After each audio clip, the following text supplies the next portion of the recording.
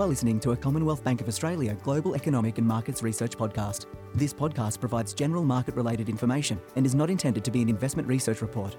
The information contained in this podcast is based on previously published material, and before listening, you're advised to read the full Global Economic and Markets Research disclaimers, which can be found at commbankresearch.com.au.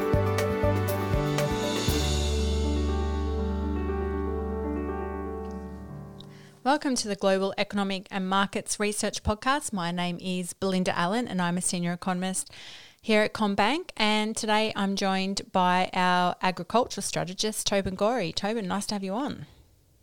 Hey Belinda, good to be with you again.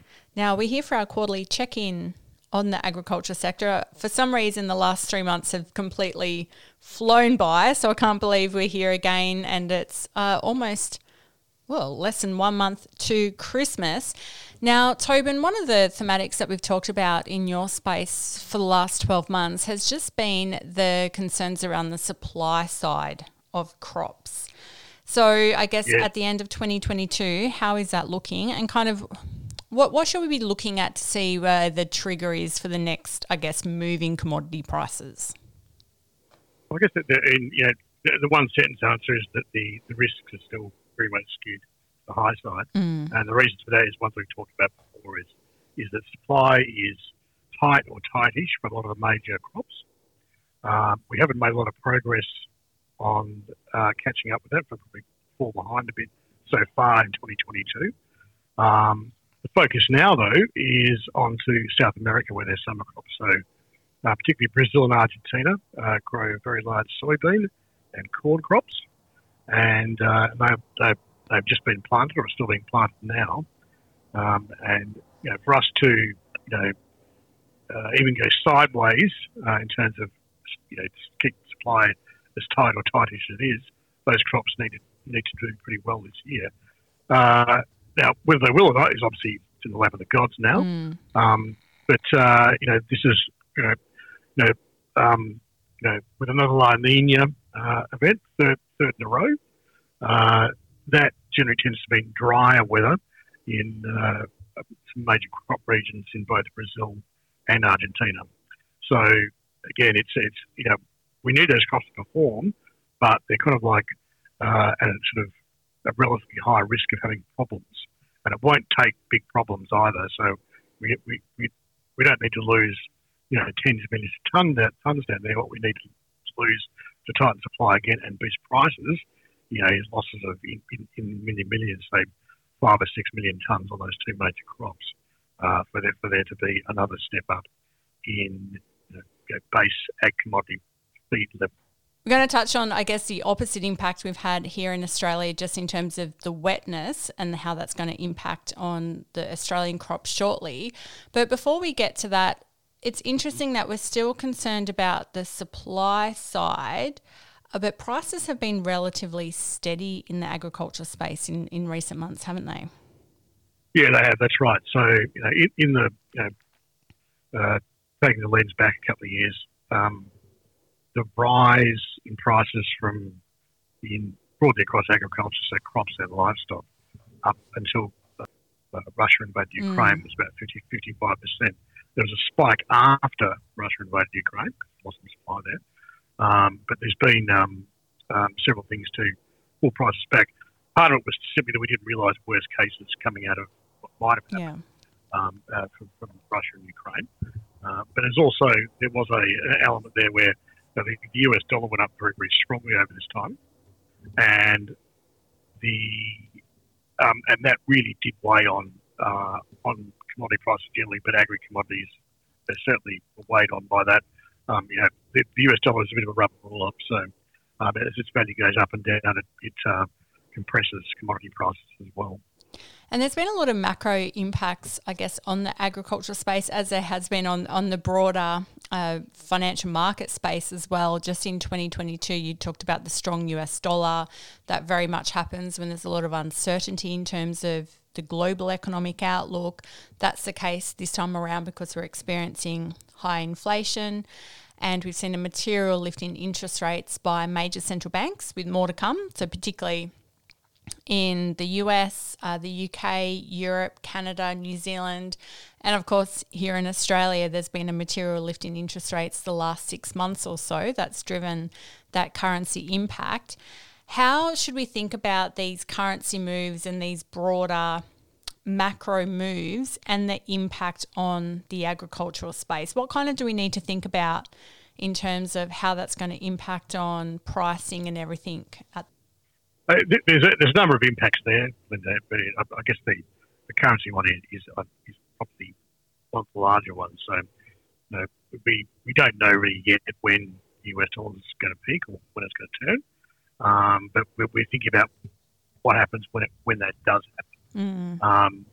There's a few effects in there. The three we isolated in our Q were generally, as I said before, when the US dollar goes up, that pushes US dollar commodity prices down, and that has happened. So if you get a retreat in US dollar, we expect some rise in US dollar commodity prices over and above what might have happened, might not happen anyway. It also depends on how the different currencies perform against. So there's a chance that China's currency does not gain as much on a falling US dollar.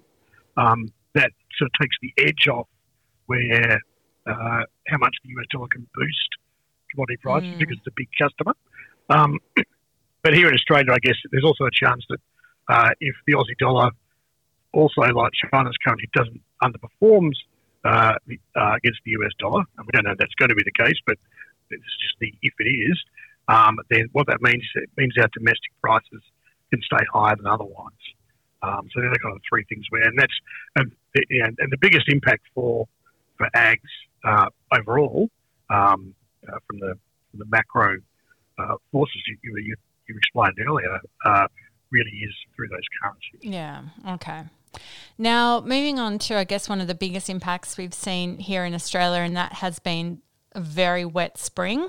So obviously Australia's eastern winter crop has taken a heavy toll, and it's not just the wet spring, but it was the fact that we had very heavy rain and very wet soils before that anyway. So how is that impacting on the crop situation here in Australia? It's obviously been completely devastating for those involved.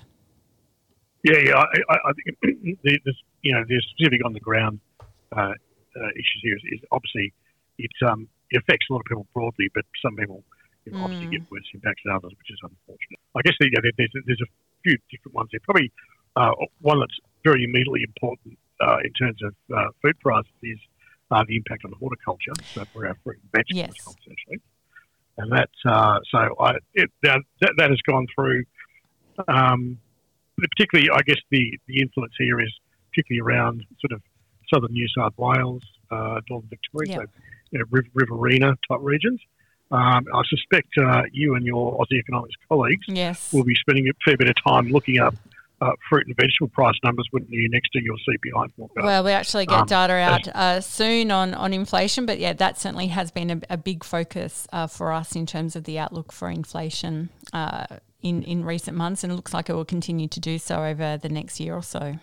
Yeah, and I guess the other area where it's been really big is as you mentioned already, it's impacting winter crops. Yeah. So it's been a pretty wet winter anyway.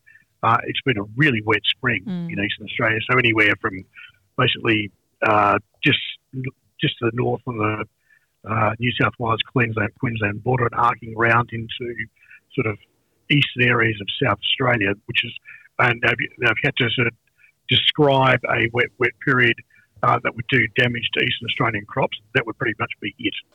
So it was happened that way. So the implication there is, the first one was always going to be, it depended on how long the water was there and how much went through.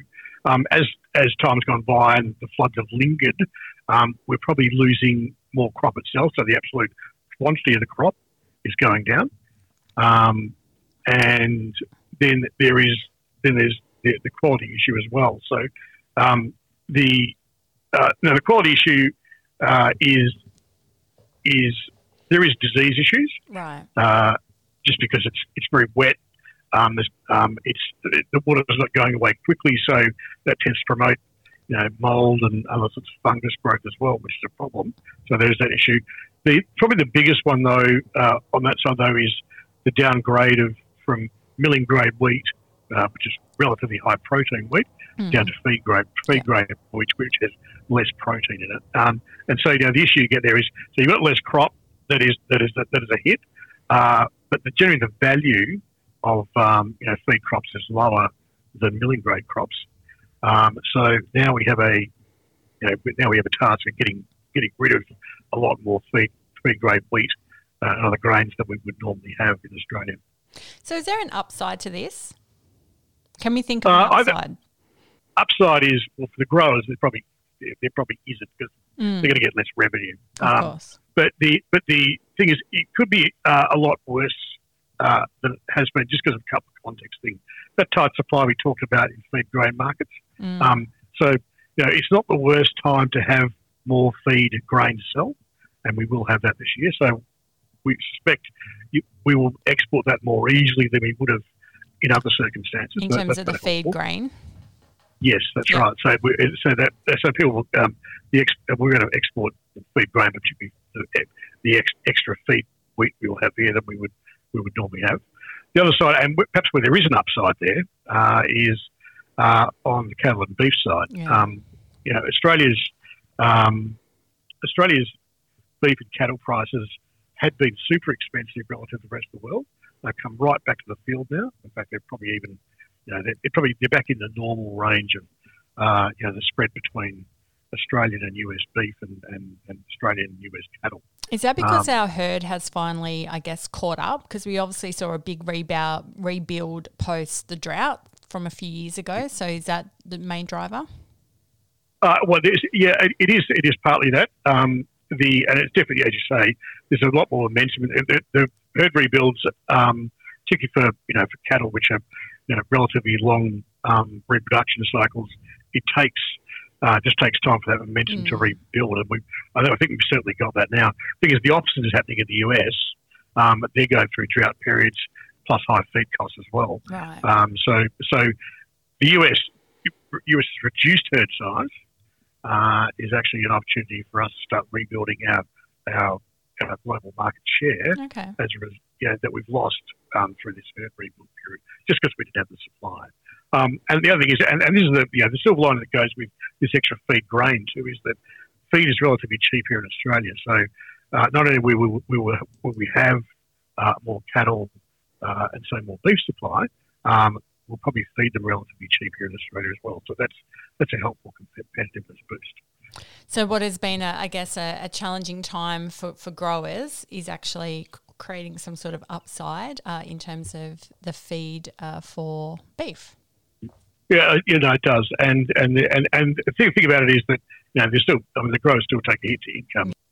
The context means both with that beef exports and the greater feed exports means there's a reasonably obvious path to resolve the issue rather than just being stuck with all the grain we can't move, which would be a big problem. It's always fascinating when you take into account all these different factors in terms of the agricultural space. So it sounds like over the next few months we'll be watching the crop supplies in South America, the currency, obviously what happens with the big dollar and how that impacts on the little dollar or the Australian dollar. Then obviously the weather as always in Australia and just how much the impact has been from the very wet spring. Tobin, as always, it has been great to have you on. Thank you for joining today, and we'll talk to you in the new year. Thanks, Belinda.